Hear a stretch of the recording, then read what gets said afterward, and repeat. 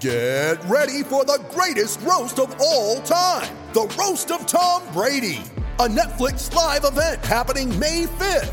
Hosted by Kevin Hart, the 7-time world champion gets his cleats held to the fire by famous friends and frenemies on an unforgettable night where everything is fair game. Tune in on May 5th at 5 p.m. Pacific time for the Roast of Tom Brady, live only on Netflix. You ready? Showtime. On May 3rd, summer starts with The Fall Guy. Let's do it later. Let's drink a spicy margarita. Make some bad decisions. Yes! Audiences are falling in love with the most entertaining film of the year. Fall Guy. Fall Guy? Fall guy. That's what the poster said. See Ryan Gosling and Emily Blunt in the movie critics say exists to make you happy. Trying to make it out? Nope. Because I don't either. It's not what I'm into right now. What are you into? Talking. Yeah. The Fall Guy. Only in theaters May 3rd. Rated PG-13.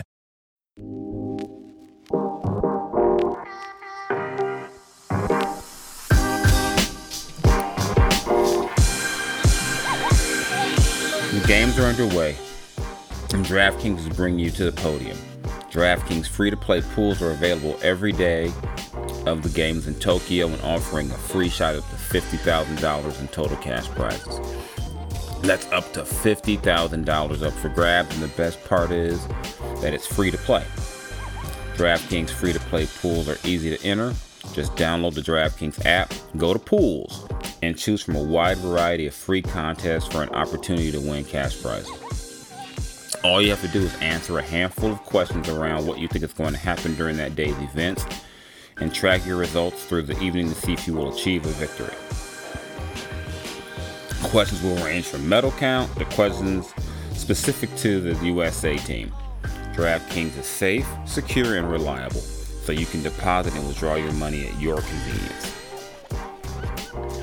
So go ahead, download the top-rated DraftKings app now, and use the promo code TBPN when you sign up to get free shots at up to $50,000 in total cash prizes every day of the games in Tokyo. Head to DraftKings Pools page to get your shot at huge cash prizes. That's promo code TBPN for a limited time. Only at DraftKings. Eligibility restrictions apply. See DraftKings.com for full details. Check it out.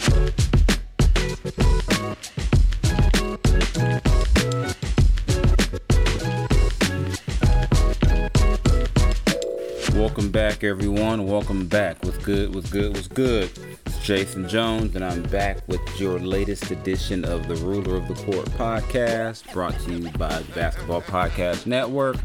Again, I am your host, Jason Jones, of The Athletic, long-time, maybe too long-time Sacramento Kings beat writer. Here to talk Kings, hip-hop, and whatever else I feel like talking about on any given day. But you know what this week is about. It's NBA Draft Week. Shortly thereafter, we'll jump right into NBA free agency. But this week, we're going to focus heavy on the draft.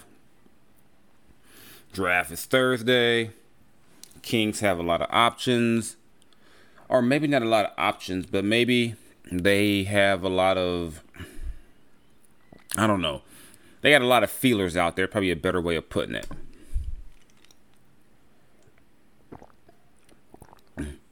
As I would have told you a month or two ago, you're going to hear their name in a ton of rumors. That's been the case already. We're going to touch on some of those. And no better place to start than within the Pacific Division with Kings Lakers. Now, you all know where I'm from. I'm from LA. We all know all that. And I've long said that this real notion of a Kings-Lakers rivalry is really kind of a misnomer, because to me, for a rivalry to work, excuse me, but last little remnants of this allergy situation I've had for whatever, but I did take my medicine, so I do feel a whole lot better. But as I was saying, in order for a rivalry to work, both sides have to feel the tension. I'm a Dodger fan, and I despise the San Francisco Giants. And the feeling is mutual. And when it comes to the Kings-Lakers, it's not like that. I think the Kings fans really despise the Lakers, and the Lakers are like, oh, I don't think there's a Laker fan waking up any day going, you know what? I really wonder what the Kings are going to do. They're in drastically different spots. Lakers are trying to get a championship. Kings is trying to get in the playoffs. That being said, it was reported on Sunday by my colleague Sham Charania that the Kings and Lakers have been in talks about a deal with the two primary parts being Buddy Hield to the Lakers, Kyle Kuzma to the Kings. It's not the first time that Kuzma's been attached to the Lakers. I don't know if maybe a little more than a year ago, there were rumors about a possible Kuzma for a Bogdan Bogdanovic swap, which would have happened under Vlade Divac's tenure as general manager. Clearly that didn't happen, but things have changed. New GM, and maybe a new hope or a new lifeline for the idea of Kyle Kuzma ending up a Sacramento King. Of course, there's a lot to kind of digest with that. I wrote about it for The Athletic, kind of why Kuzma, why it makes sense for the Kings, why it makes sense for the Lakers. And for the Lakers, it's kind of obvious. Team needs shooting. You got LeBron James, you got Anthony Davis, you got 2 of the 10 best players in the NBA on your team. You want to help them out by getting shooting players that the opposition will have to account for in those situations. And of course, Buddy would flourish in that role where he wouldn't be asked to do nearly as much as he is with the Kings. He just basically be go out there and just shoot, which is kind of his role with the Kings. But the Kings need him to be at a super elite level at that just to compete. Whereas in LA, Buddy would be in a situation where he's a complementary piece. It's not so much about running about the stuff to get Buddy open than it is Buddy just being ready to catch and shoot, probably more so than he is in Sacramento. As for Kuzma to the Kings, I mean, I think a lot of people have been kind of, I'd say, biased against Kuzma based on his playoff performance. But overall, he had a solid season, and he averaged over 18 points a game a couple of years ago with Luke Walton as his coach. So you would assume that if anybody knows how to get Kuz going offensively, it's going to be Luke Walton. The Kings need more size. They need more depth in the front court.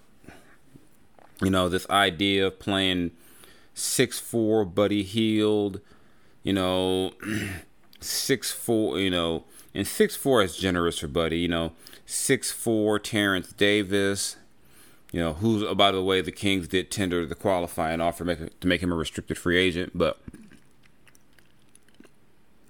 playing so small on the wing has hurt the Kings in the past, and I think will continue to hurt them if they don't get some front court players with some size.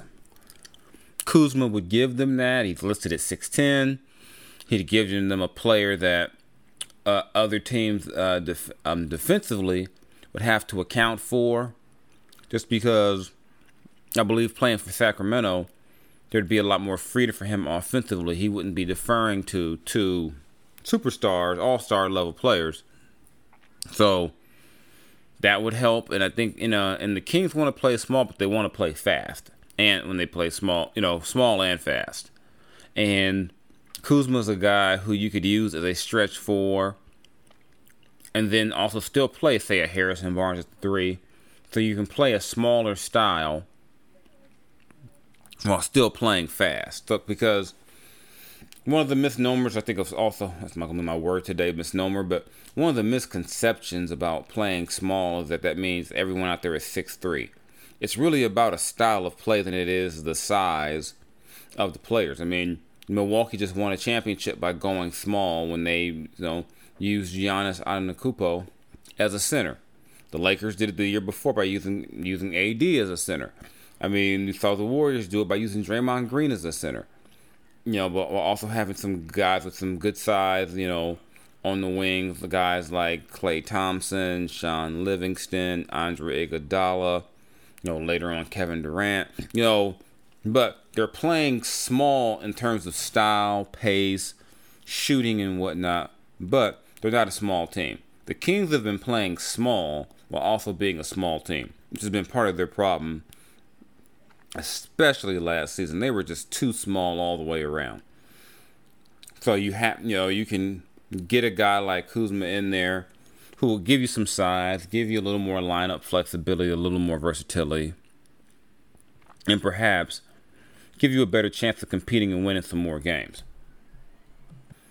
That's not to say that Buddy Hield wouldn't be missed. I mean, guy makes threes, the number of threes he makes, you just don't replace that easily. But between, Tyrese Halliburton, who obviously would be a starter in that case if Buddy's gone, between DeLon Wright, hope if you retain Terrence Davis, you hope he's still a competent three-point shooter in that high 30s, maybe cracks 40% range. If you still have Harrison Barnes, who's a solid three-point shooter, maybe you can make up for losing Buddy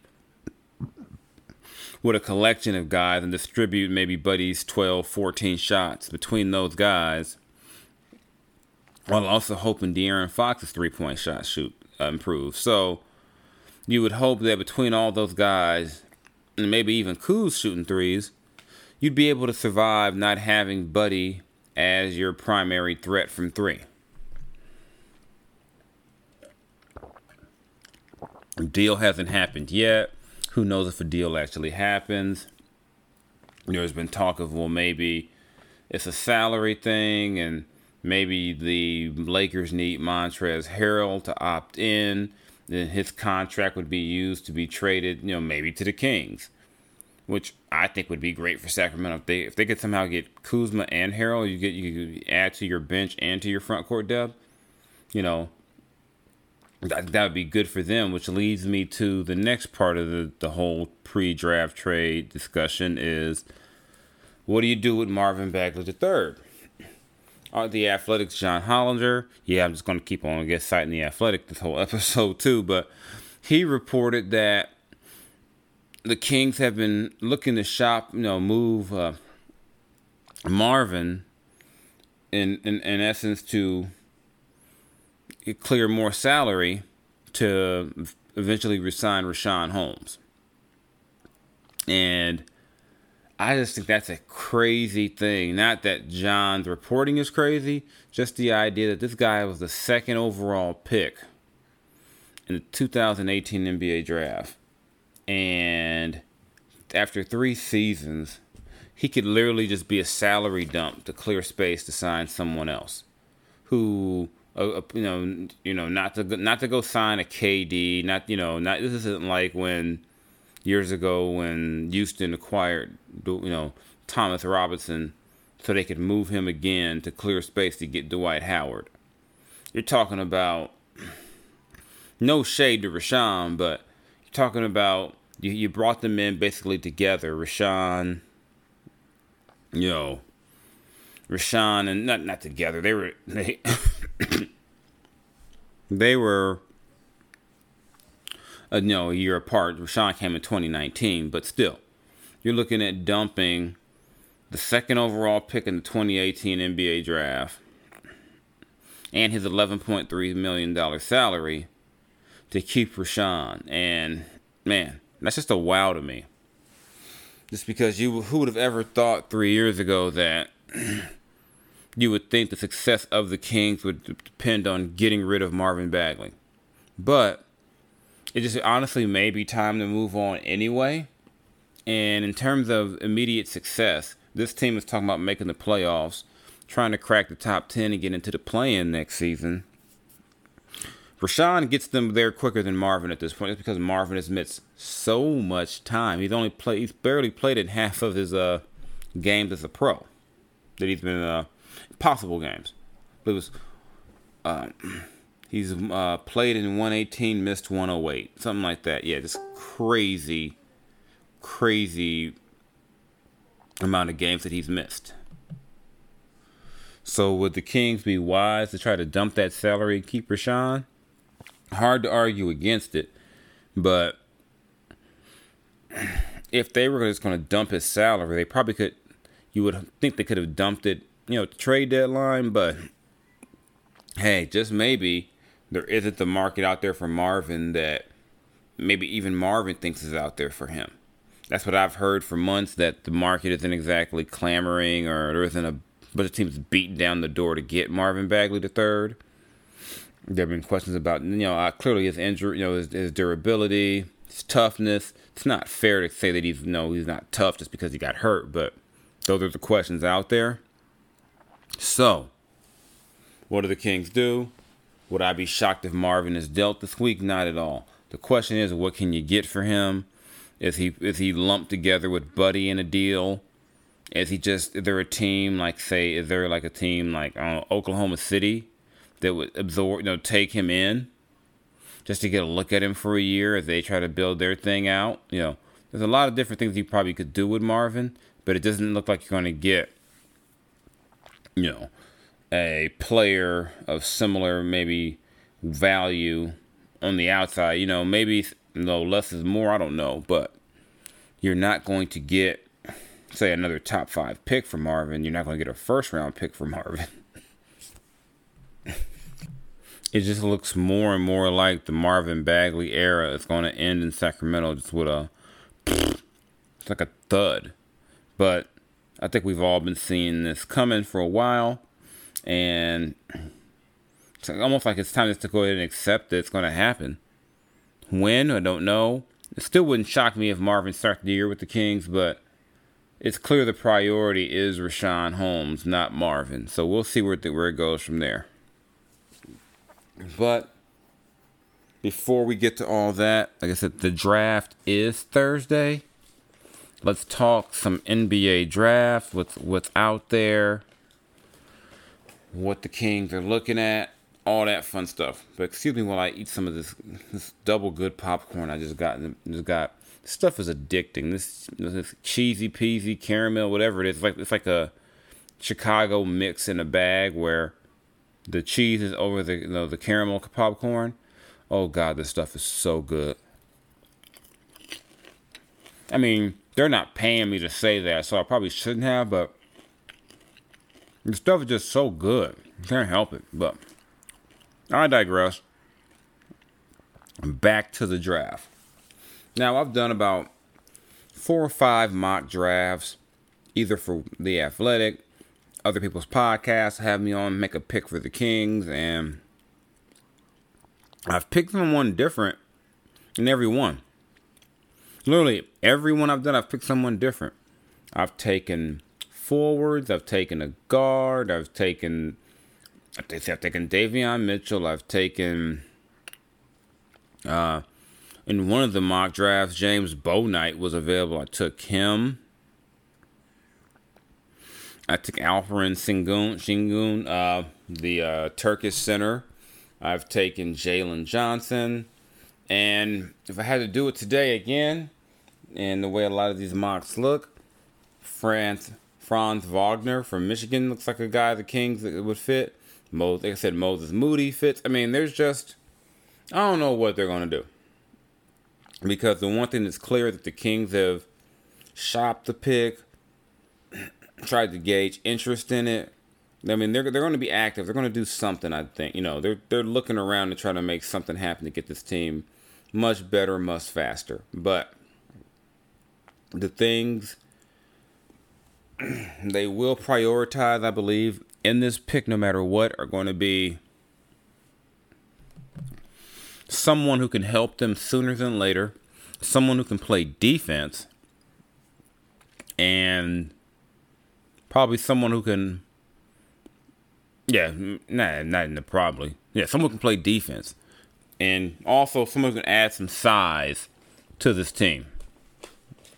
And like I said, Moody, Wagner, guys who won't fall to them like Scotty Barnes, Jonathan Kuminga, all those guys would do that as well. But they're not going to be there. So that's why I think you see a lot of these mock drafts put Wagner in Sacramento, and it makes sense. Talking about 6'9", maybe 6'10", 220. A guy who's known for, or who's believed has the ability to be a good defender in the NBA. 3-and-D type guy. A guy you would hope and think that maybe,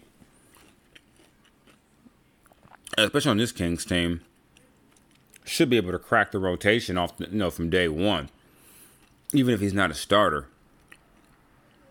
If the Kings say the Kings are able to re-sign Mo Harkless, and he starts the year, and your starters are hypothetically Mo and Harrison at the forwards.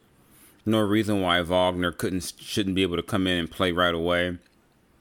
Maybe Robert Woodard's in the mix, but you're trying to get a guy who can help you immediately. And whether it's just style of play, even the analytics, community thinks that based on the analytic ties of the Kings front office, Wagner makes sense. So the only memories probably King fans have of Franz Wagner's brother Mo would be the first California Classic where Marvin Bagley took off and dunked on that kid, and it was something spectacular. You almost felt bad for poor Mo Wagner in that situation.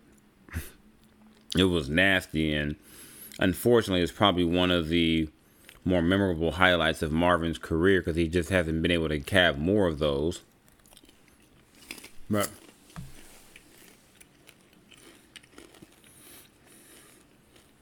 it's going to be an interesting thing to see. Just what do the Kings do with that spot? They're in a tough spot because ideally you move that pick and get veteran help, but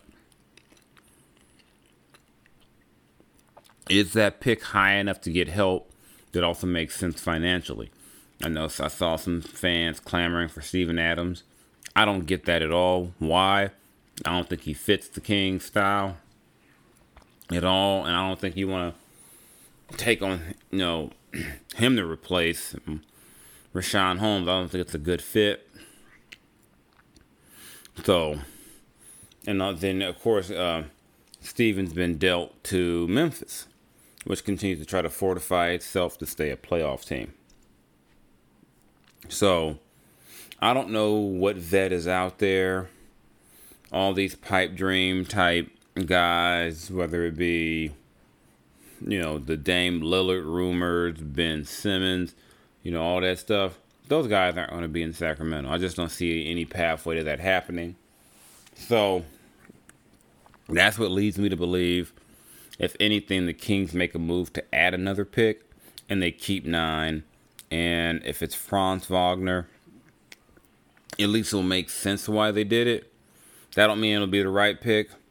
Trust me, I've been around enough of these Kings drafts to know it. That being happy on draft day means absolutely nothing, because that thing can go so left so quick, like it did with Thomas Robinson, where you saw in Summer League, you said, "Oh shit, this may not work out well." So I'm prepared for that. Essentially, who knows what's going to happen, but there's so many different ways. I think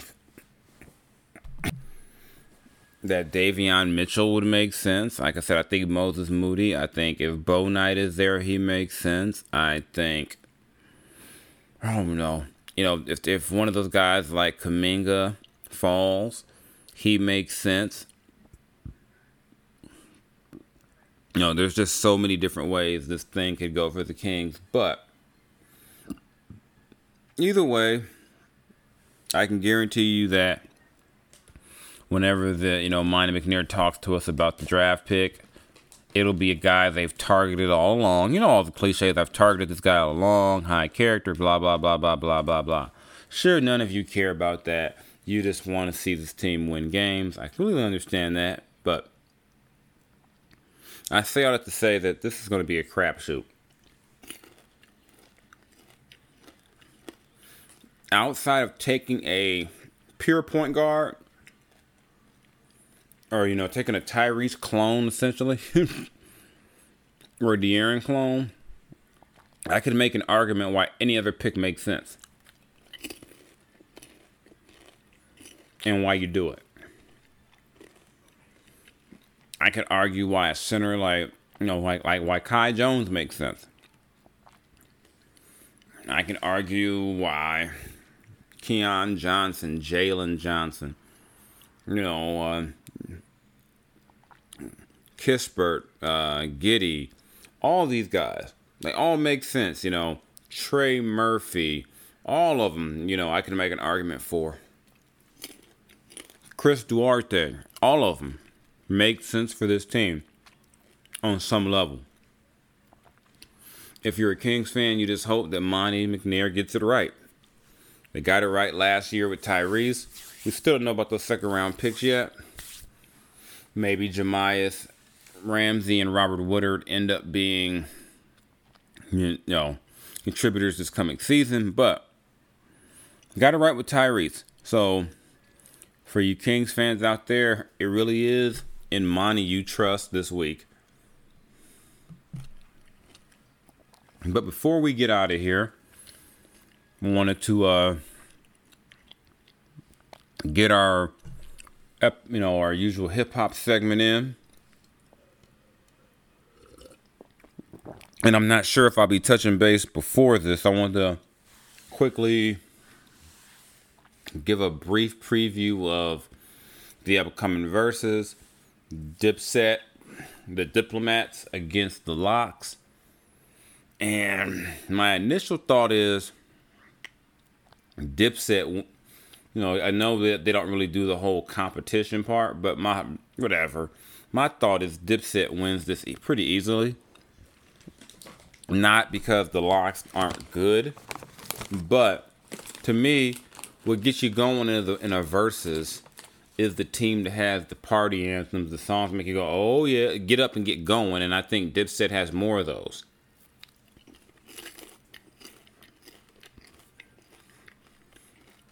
If we're going to talk straight lyrics,